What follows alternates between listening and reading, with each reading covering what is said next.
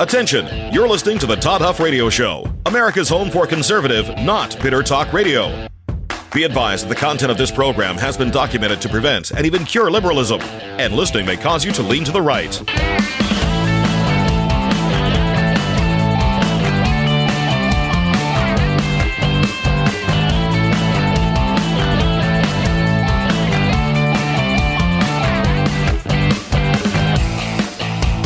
Here's your conservative, but not bitter host, Todd Huff.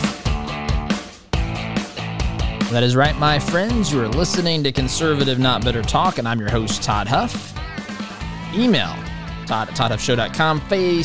But you know what? We're not on Facebook. I should explain that really quickly for anyone who... We're going to get back on there. But in this transition period, we're setting up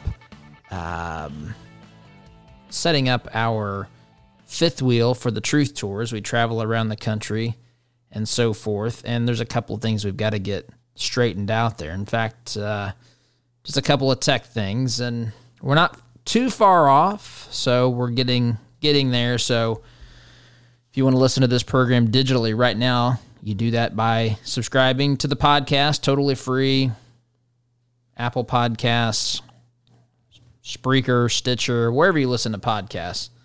It's very simple to do, by the way. And we that's the way to do it digitally. We'll make some changes here and have some announcements on what we're going to be doing moving forward digitally.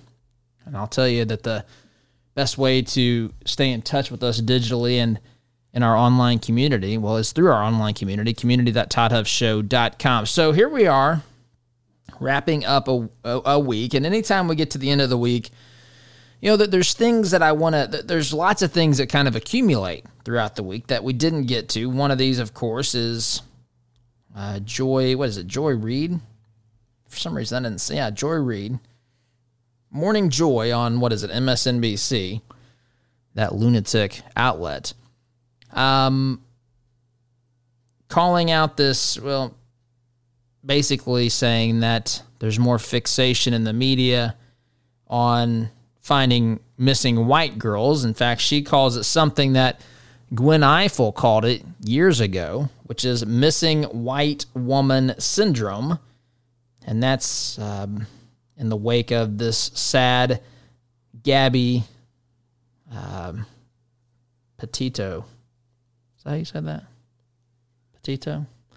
Case. I read most of these things. I don't actually hear much news. I normally read, so I wasn't sure. Oz nods, telling me that is correct. So we'll talk about that. But I want to start here. Oh, and I also want to talk about New York. New York coming in to save the day from those who work as delivery drivers, like for, like Grubhub and what are the other ones called? I'm drawing DoorDash, Grubhub. There might be one or two others. Anyway, New York is trying to help those workers, and I would maintain that what they're doing is only going to end up hurting the workers. There won't be as many, well, we'll talk about the consequences of, this is just what government does. Reagan said it best. He said it brilliantly when he said, the government's view of the economy can be summed up in these three short phrases. If it moves, tax it. If it keeps moving, regulate it. If it stops moving, subsidize it. We'll talk about that. But I want to start here off the top by talking about the Democrats and their, well, they got together yesterday. They met to try to figure out how they were going to pass legislation, pass these spending bills and this so-called infrastructure bill as well. And they have announced, according here, I'm looking at this at the Washington Examiner, Democrats say they have a deal on tax increases. This was sometime early yesterday afternoon. And the article reads like this: Congressional Democrats in the White House have reached an agreement on a, quote, framework to pay for a massive social welfare spending package, party leaders said Thursday. But they have no deal on how much they'll spend on the legislation, which initially came with a $3.5 trillion with a T, $3.5 trillion with a T dollar price tag that some party centrists, look, I maintain all these folks love big government. They may not love it as much as AOC, who, by the way, did you see her yesterday? The Senate, or excuse me, the House voted to approve giving money or paying for Israel's Iron Dome. That's the defense. So that's the system that has stopped all of these missiles that have been fired from the terrorists and the Palestinian terrorist Palestinians and other proxy terrorist groups working undoubtedly on behalf of or in conjunction with the Islamic Republic of Iran. But she was on the House floor being consoled by another member of Congress because she was crying. Who knows if they're real tears? Who knows if they're fake tears? I don't even know that I care. But this was what she did on the House floor yesterday when that legislation passed,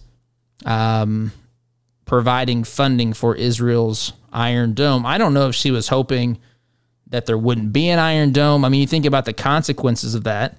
The casualties would have been massive if Israel did not have this defense system, because Israel's not going to sit back and let this happen, no matter what the rest of the world tells it, no matter how much people in the United States government tell Israel to basically restrain themselves. If they have no way of defending themselves, we know, under the leadership of Netanyahu, we knew. Guess we'll see how things develop over time. But here in recent years, they have been very forceful and very definitive and very decisive on what they were going to do, which is defend their people, which kudos, by the way, to the Israeli government for doing that. Anyway, but we have different people in Congress. Some people are extremely radical like AOC. Others have to at least pretend like they're not as radical. And some might really not be. It's a game, though, right? At the end of the day, this is a game. The game is, how much can I get away with? What can I I'm telling you, this is how the majority of these representatives and senators look at this. How can I position whatever I'm about to vote on, whatever I'm about to say, whatever I'm about to do, how can I position this to help me politically?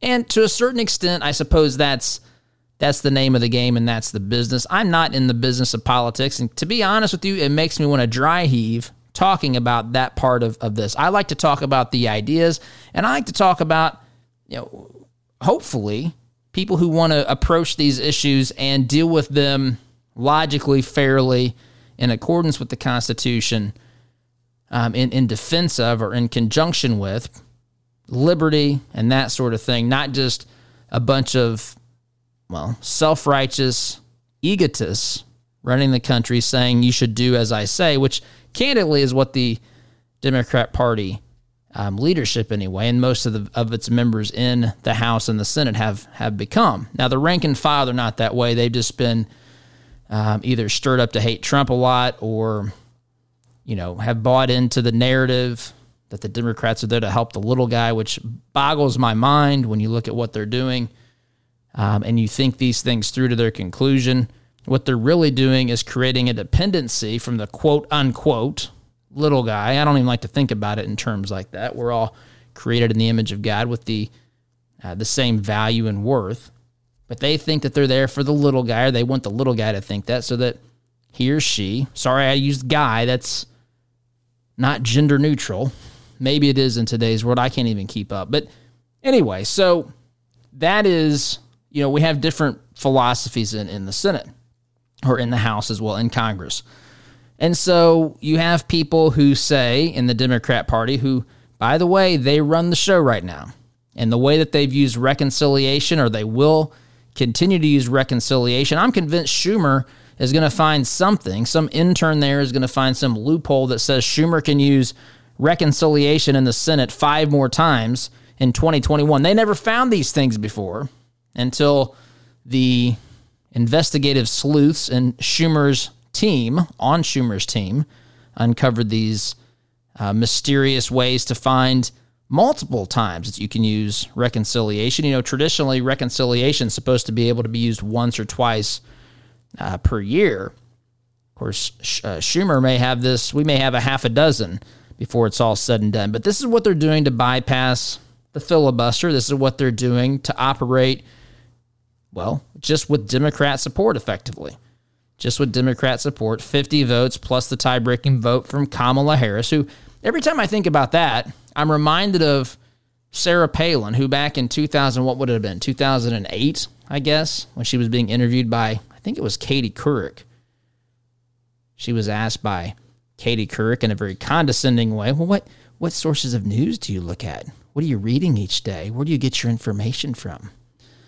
And then she asked her, what's the role of a vice president? And Sarah Palin said to break a tie in the Senate. And this, of course, well, to be the president, I think she said, of the Senate, which, of course, means that role, the responsibility, would be to cast a tie-breaking vote. She kind of got mocked over this, but that's precisely what the vice president's major role has been with Kamala Harris, as she's certainly not doing anything with the southern border. She's hiding. She's, not doing anything down there to help solve the problem. They have no interest in solving the problem. They have interest in, again, patronizing these individuals based upon their race and ethnicity to get them to vote for them once they enter into this country, get them to support them, get other Hispanics to believe that they're in favor, that they're there to help these people based upon their race or ethnicity so that they can ride that wave, ride that benefit through the next election. That's how this game is unfortunately played. But they say they have a deal now. Now, they don't have a deal on the final spending, or the final amount, apparently, if you believe these things. I mean, who knows? We've already seen Joe Manchin recently say he doesn't want to vote on this stuff until after into 2022. We've had Kyrsten Sinema apparently go to Joe Biden and give him an ultimatum. I mean, you could choose what you believe here. I mean, I don't know which one of these things are true, but I do believe that there's a lot going on that none of us know about behind the scenes here. And I also believe that a lot of these leaks, a lot of these things that we're hearing, whether it be the Sinema ultimatum or this agreement today, is used for the narrative, is used to apply pressure. There's something else that's being intended as they talk about these things, as they report these things. This is how the game is played. So, but apparently, if you listen to the Democrats and take them at their word, they've come to an agreement. The radicals, the AOCs of the world, the Ayanna Presleys, that whole group, the squad, they're apparently, if you listen again to the leaders of the House and Senate, on board with this package, and they're just kind of tweaking it along the way here to come up with the final dollar amount, which that doesn't matter to them. They don't even know. In fact, one of them, I forget who it was recently. I have a name in my head, but I'm not going to say it because I'm not sure it's right. But one of it's a Democrat, said we don't know what this costs. It may turn out, we think it's close to $3.5 trillion, but it may turn out to be closer to some other number. I'm guessing that some other number is probably going to be $4 trillion or maybe more. Who knows? This is how the game is played. Numbers don't mean anything anymore. I mean, we are so past this idea of even arguing. I'm not saying I'm throwing in the towel here. I'm just saying, and as far as the narrative and rhetoric and debate is concerned, there's no talk of balancing budgets, coming up with legislation that doesn't put America in the hole, no deficit spending. That stuff is just expected today. No one even cares what it costs. I mean, you and I care, But in Congress, that's not even really part of the negotiating. It's just, well, a little bit, but not too much. It's only a little bit in the negotiation so that these so-called moderates can tell their constituents, I tried to negotiate for less, or, maybe I did, right? We never know. If this final bill turns out to be $4 trillion, they can tell their constituents, well, behind closed doors, they were proposing $4.5 trillion, which candidly is believable. But that's how this game is played. Nothing is real. This is a dog and pony show. But unfortunately, the things they vote on when they actually do that are real. And they hurt the average American. They hurt our liberty. They hurt us in the pocketbook. They hurt us by, it's not good for the economy. In fact, you've seen these predictions and projections for the economy. Not good. Obviously not. Everything's out of whack. And it's largely because of a lack of faith in this leadership, a lack of faith in the direction of this country, and some of these radical ideas that are not capitalistic. You may not have seen this, but the U.S. Chamber of Commerce came out and said that this is a existential threat. I'll look that up during the break. I think they called it an existential threat to our country, this legislation. So, but again, nobody cares. No one reports that. We'll just hear about how we're going to have new roads and bridges and free child care or whatever else they put in this monstrosity. But long in this segment, got to take a time out. You're listening here to the home of conservative, not bitter talk. I am your host, Todd Huff. Be back here in just a minute.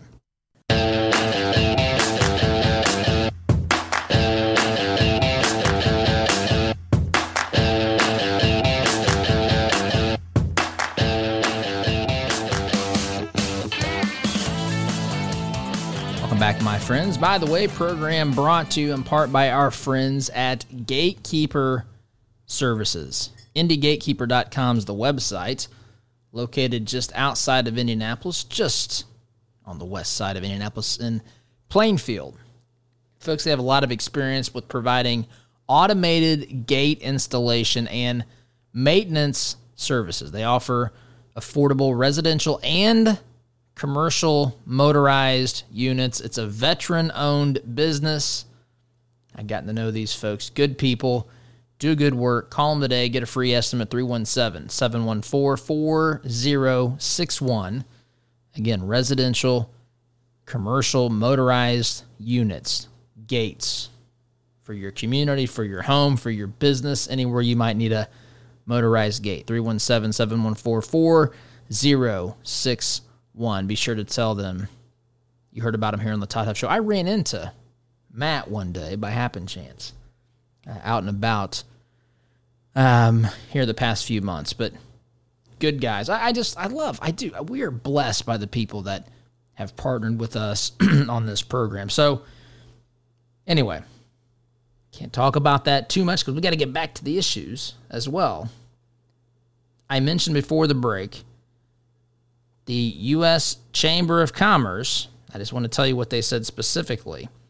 They're not happy about this bill, nor should they be. Nor should any American, for that matter, any person who believes in liberty, any person who believes in limited government, any person who believes in a constitutional government should not be happy with this at all.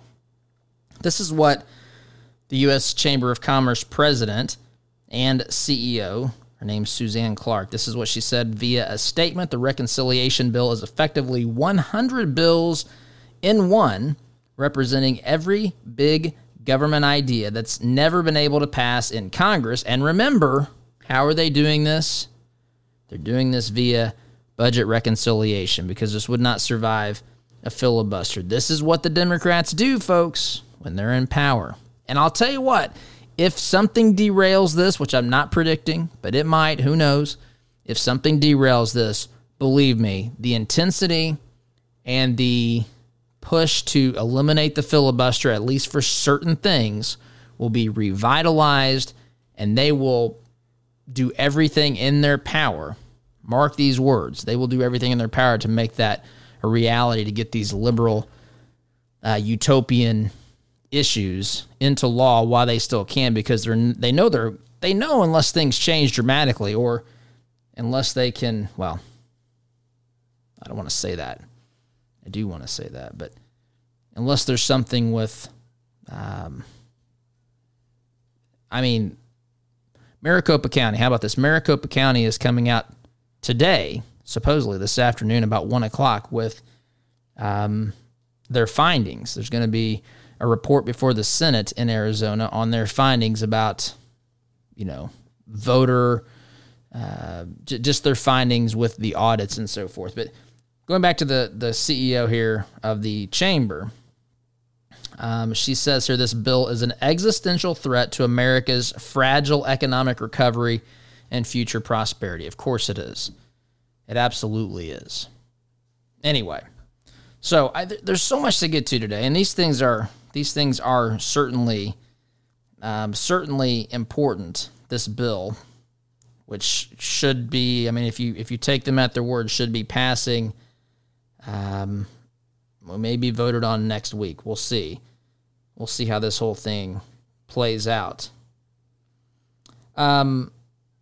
Something else I wanted to make sure I got to today is something I didn't skip it. I just didn't have time for it earlier in the week.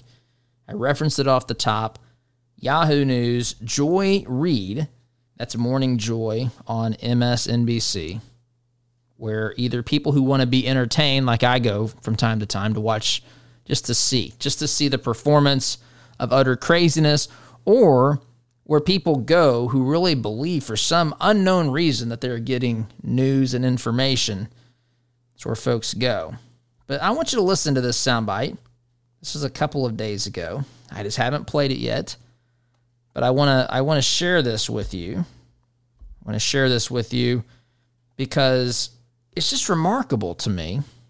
It's remarkable to me that this is the first thought of somebody when there's a missing person. Their race. What in the world? This is sick, folks. This is truly, utterly sick. We have a missing girl who's now been found to have been, what they believe, murdered. That's the charges by her fiance. And what Joy Reid cares about is the race. This is sick. This is a problem. This is what we're told we're not supposed to do when Black Lives Matter tells us that this particular individual or a particular individual was shot by police. You're not allowed to say anything else. You're just supposed to say their name. That's what we're supposed to do, say their name. But Joy Reid, when the shoe's, on a different foot, and when there are, instead of, when a person who's killed is white, she has a problem that the media covers. It's just craziness to me. I think every decent person, if there is something, knows that if something is worth reporting, of course we have biased media, and of course the media is leftist. She's criticizing the leftists for being racist, which is interesting to me to think about as well. But these things are tragic. If they happen, no matter who they happen to, I don't know why. I do know why these things divide and create anger and emotions, and they've been used as weapons to divide people and to get political benefits by dividing and conquering people. That's why Biden said in 2020 to Charlemagne the God, which is ridiculous in and of itself, but Charlemagne the God, he said, "You ain't black, Charlemagne, if you vote for Trump." What on earth? Who thinks like that? Who talks like that? Who thinks like this? With Joy Reid, here you go. Why isn't it going? Come on, Joy Reid. Bear with me here. I just played this here, but let's try it again. But the way this story has captivated the nation has many wondering, why not the same media attention when people of color go missing? Well, the answer actually has a name: missing white woman syndrome, the term coined by the late and great Gwen Ifill to describe the media and public fascination with missing white women like Laci Peterson or Natalee Holloway. while ignoring cases involving missing people of color. Joining me now is Derica Wilson, co-founder. I'm not going to get into all this interview. It's just utter waste of time. But do you realize, I looked this up, in the Natalee Holloway case, tragic and sad. That was 2005, folks. Laci Peterson, I think I saw 2002. Is that what I saw here? Laci Peterson, 27 years old, 8 months pregnant, disappeared on Christmas Eve 2002. That, of course, was her husband, Scott Peterson, was found guilty of committing her murder, I think was the charge there. But that's 19 years ago. Do you know how rare it is for these things? And I find myself wondering, what is it about this case? And that sounds terrible to say, because there are so many of these sad cases, right? These terrible, terrible cases. People go missing. People are murdered by a loved one. In this case, that's what's being alleged. That's happened so many times. So I looked it up, and it kind of boggled my mind here. But in 2020, there were almost 60,000. It was 59,369 females who were 21 and over who went missing. That's what this says. 59,369 females over the age of 21 reported missing in 2020. Now there's almost 210,000 females under the age of 21. The same is true. Similar numbers for males, 178,000 and some, a little bit more than that. Under 21 go missing or reported missing. 21 and over is 95,000. And she's literally saying that the media ignores. Look, I'm not a defender of the media. The media is run by professional deceivers. The media is run by radical leftists and, crazies, right? People who want you to believe a certain thing. They want you to have certain ideas that advance the liberal agenda. So I'm not defending them. But if she's right, she's calling her liberal colleagues racist, which I think many of them are, given their fascination with race. But the idea that there's 60,000 women, 21 and over in 2020, that were reported missing, and she's going to go back to the cases of Natalee Holloway and Laci Peterson to make a point to say that women of color are ignored.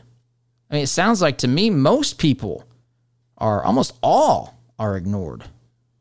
Doesn't seem like that's the explanation to me, but anyway, she's got a name for it. Missing white woman syndrome or some such thing.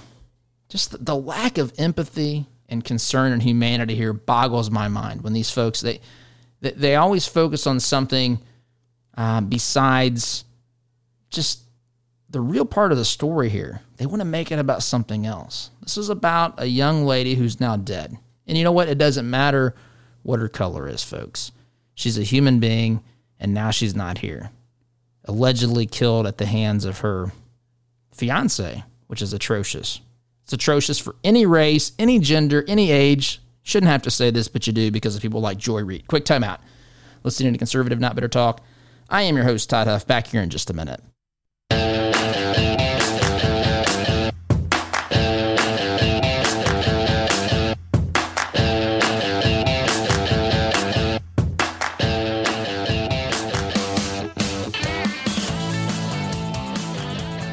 Welcome back, my friends. So, I wanted to talk briefly here, really briefly, about something New York City had done yesterday. Headline CNBC here. New York City passes bills, plural, offering protections to food delivery workers. Now, I'm not saying that there's never a time for any legislation or any, for a government to get involved ever for some, most times the reasons are not legitimate in my estimation. But what ends up happening here, and there was a time I actually did not the food delivery, but years back, I for a short time, just as I was, I don't know, I'm curious. I had some, I thought with my driving patterns, and maybe it would make sense with the way my schedules were, to just to do some ride sharing stuff. And I remember going through the process. I remember looking at, now that I'm like, again, there may be differences, right, between things like Uber Eats, that was the other one, Uber Eats, DoorDash, and Grubhub. But, the company made you aware that you were an independent contractor. Basically what they do is they created the app, they created the buzz, they marketed it, they got people to download it, they invested the time and resources it took to build the app, develop the brand, get people to use it, and said, hey, we need people to help drive. So if you just want to sign up as a driver, you're a 1099 contractor, and you can make some extra money. And that's how it started. But again, as Reagan said, if it moves, tax it. If it keeps moving, regulate it, right? So if it's successful and it's making money, you got to find a way. This is how government looks at it. You got to find a way to take money from them, to make them pay their quote-unquote fair share, because it's egregious if companies make too much money. But what do you think these investors thought going in? They looked at what the potential was. Now, because of government intervention here, that dynamic has changed. Do investors not have rights? Not every investor is some wealthy bazillionaire. There's people that have really liked the idea that might have poured a lot of money into this. I don't know. I'm not saying that that's specifically the case here, but that does happen. Why are we so quick to say, well, this person has too much? I just don't bother with those things. I just think that that's an effort in futility. People were able to make money off of these services. Anyway, so if it keeps moving, regulate it, right? So that's made money, it's still making money, so we got to step in and regulate it. And that's the way that it works, because again, government thinks that they know best. Government thinks that it's an arbiter of fairness, when in reality, if a contractor and a company and a third party, in this case, it's not a rideshare service, but it's similar, they're delivering food via a car or some sort of transportation like that, and all three parties agree, the driver agrees to do it, the company agrees to do it, and the person pays the money for it. At some point you have to say that was working, right? That was working. But see, they don't like this. They like having control. I'm reminded of the taxi cab drivers and how hard they have fought to keep these rideshare folks, these drivers, from getting near airports and all these sorts of things. And I get it. Taxi drivers have had to pay a ton of money in places like New York City. But then you ask yourself the question, why? Why did we let that happen to begin with? Right? I mean, if there's new innovative ways to transport people and people are willing to do it and it saves them money, why? And what's going to end up happening, it's being portrayed as though these changes are going to be good for the drivers, but what's going to happen when the company's going to have a decision now? Now it's changed that dynamic between company, contractor, and the person buying the good or service. Now the company is either going to have to raise their rates, or there's going to have to be something, or they maybe lose investors because they're not going to be as profitable. What's going to give there? If they raise their rates, will people use the service as much? Right? And now the worker is being told that he or she is actually being saved and protected by the government, but there's a good chance now that some of these folks won't stay around because they have to be given minimum wages. And if there's less customers because maybe the rates have to go up or there's less profit, these companies are going to have to think about these things. How do we manage this new set of realities and circumstances? Anyway, I just saw this today, wanted to talk about it briefly, and that's what we did. I think it's important to understand this. There is always consequences of government intervention. Always. The law of unintended consequences. And something is not going to turn out. It's not going to turn out the way that it's being portrayed. That I do know. Quick timeout. Back here in just a minute.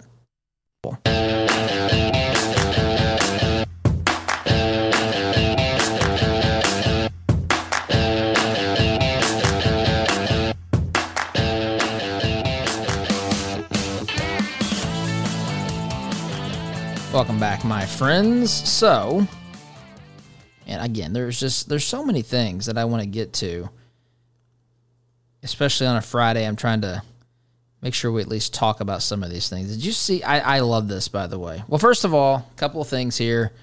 I guess as we're beginning the process of wrapping up a busy week here. But first and foremost, keep your eyes on Maricopa County in Arizona.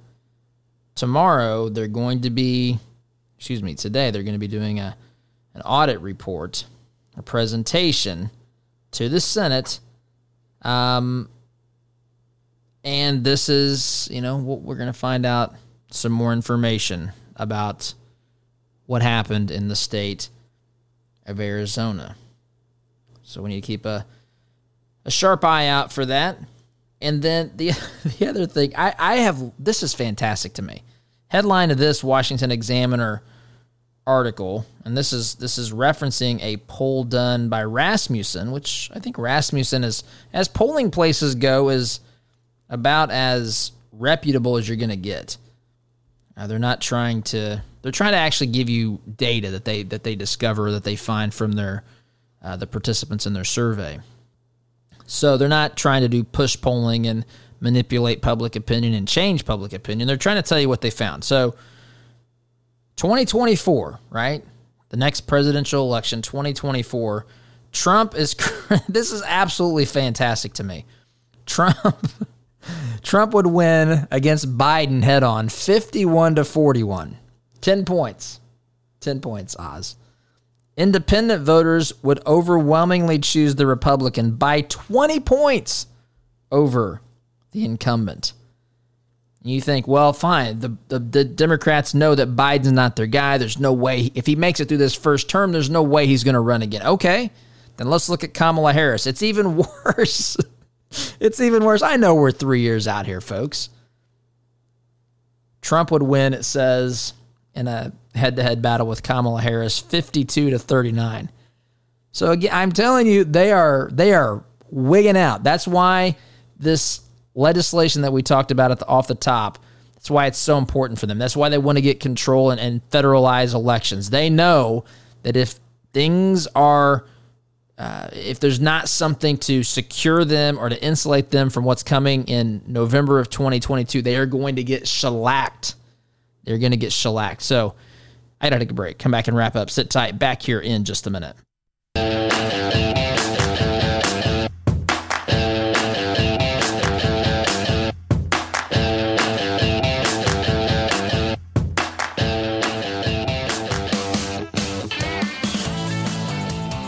Well, folks, I hate to tell you that is all the time that we have. All the time that we have this week. As always, it is an absolute pleasure.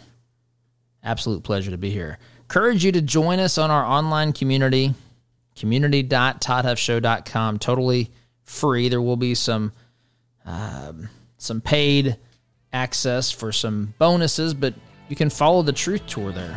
And I encourage you to do so as we're about to kick that off and take the message of truth around this country. Heaven knows we need it, folks. I appreciate it so much. Have a wonderful weekend. SDG. See you Monday. Take care.